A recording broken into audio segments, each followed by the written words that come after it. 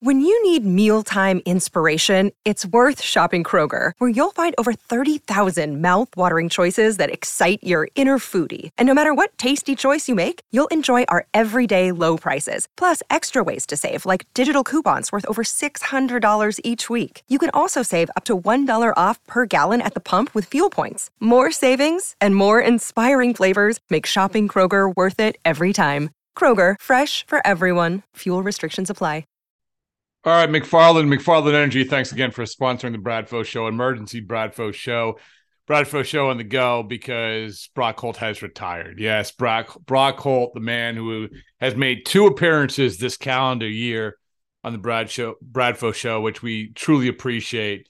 He took to Instagram on Thursday afternoon and retired. And, there's a couple of reasons why, I feel like Brock Holt really wanted to keep playing, besides loving the great game of baseball. As he said on one of the podcasts, he said he would really like to see his youngest son, and really his Griff, his older son, his younger son being Ripken, get a chance to see him play a little bit more a couple of years in. He was just shy of his 10 years, I believe, which obviously for baseball players, that's a big deal. I don't think that was a sole motivation, but I also think most importantly, I thought he thought he had something in the tank. You go back to last offseason, he's working out with Mookie Betts down in Nashville, felt pretty good about going to camp with the Braves. It's a non-roster invitee, but as it turns out, his last appearance in a baseball uniform was at JetBlue Park against the Red Sox. And he came in, I think it was like the 8th inning or something like that. And then I think the next day he was released by the Braves. Never caught on, was hoping throughout the year that he was going to catch on. Didn't want to take a minor league deal. And so it just hasn't worked out. And I think he's ready to move on, whether it be broadcasting, which he was good at with NESN this year, or whatever else he wants to do. But, I think it's a worthwhile endeavor, not only because he's a friend of the show, but just because when you look at the Red Sox, the run that they had, that he was such a big part of it in so many ways. And you go back to when he was required. Does anyone remember when he was acquired, who he was acquired for? And the answer, of course, is that he was really like a throw-in the Joel Hanrahan deal. Red Sox needed a closer. They got Joel Hanrahan, who was lights out for Pittsburgh leading up to that. And Brock Holt came over with him. And in exchange, the most important guy going back to the Pirates was Mark Melancon. I mean, it's hard to believe that Mark Melancon was in that deal. And it didn't work out for Melancon in Boston, did work out for him with the Pirates. And then, a couple guys who had come over in the big Dodgers trade the year before. Now, this is in December 26, 2012. So leading into 2013, Ivan De Jesus. I mean, who couldn't forget the Ivan De Jesus era? Jerry Sands, another guy who came over in the Nick Punto trade, and one-time top prospect, or a sort of top prospect, Stomy Pimentel. So, yeah, he comes over heading into 2013 season, and still, he's the guy in the clubhouse. Oh, that's an interesting guy. I wonder if he's going to get a chance to play. He doesn't really get a chance too much to play in that 2013 season. He only played 26 major league games, and he, at that point, he was only 25 years old, so he still had some time in front of him.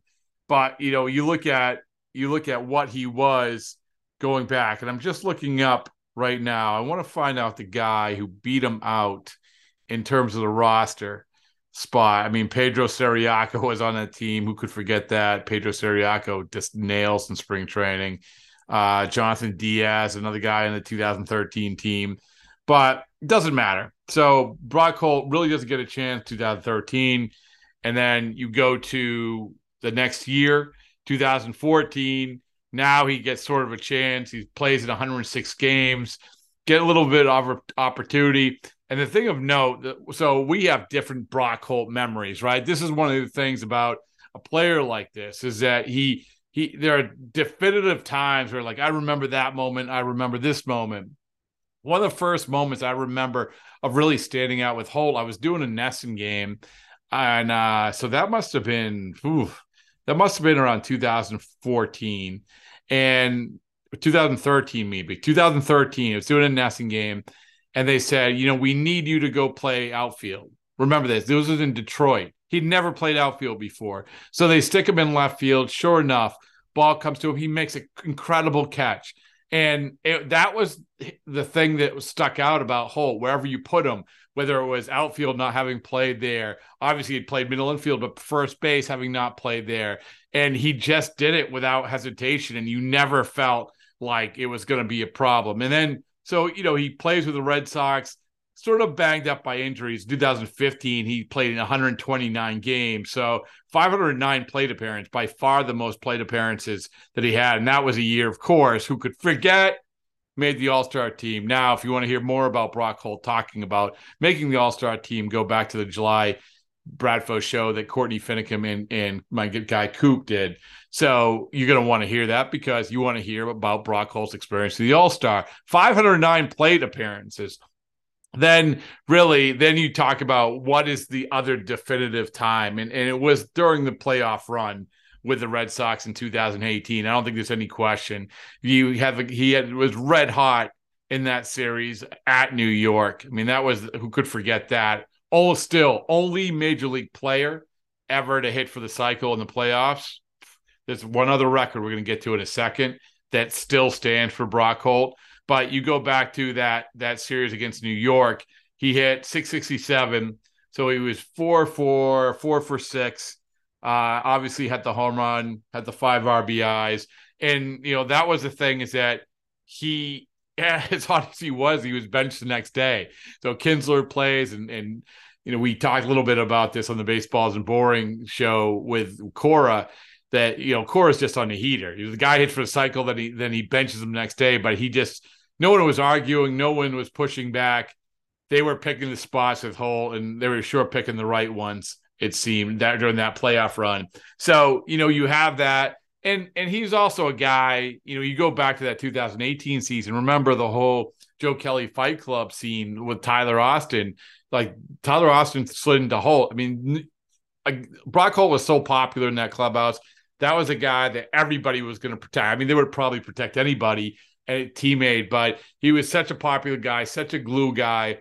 And really, another thing that stands out about Holt was, he was an example, for me anyway, of how some of the stuff has been deprioritized. And we talked about that on the podcast with both him and Mitch Moreland, how front offices really aren't prioritizing sort of these glue guys like Holt was. So, after 2019, he moved on from the Red Sox. So 2020, in that clubhouse in spring training, really we only had about a few weeks leading into the pandemic where everyone took off.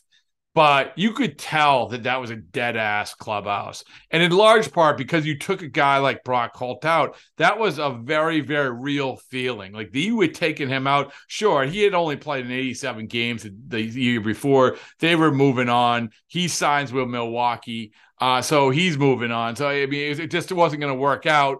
But the point is that you could sense like the importance of a guy like that. And I think that remains true. And like I said, go back to these podcasts where we talk Mitch Moreland and Brock Holt. I mean, they said, they flat out said, now, obviously they have skin in the game because they are the guys that they're being not prioritized like before. But still, I mean, these guys are very real important pieces for a clubhouse. And I'll never forget that clubhouse like this, how dead it was. It wasn't only Holt, it was other guys, but certainly, like, you look around, it's like, oh boy, you could really use that sort of presence. Now, it didn't really work out at all with Milwaukee. Then he goes to Washington later that year. It doesn't really work out. Finally ends up in Texas. And that was 2021. Still, only played in 76 games, had a couple of big hits against the Red Sox, but only hit 209. But of course, we have to mention the other bit of history that he made, besides being the only player in MLB history who hit for a cycle in the playoffs.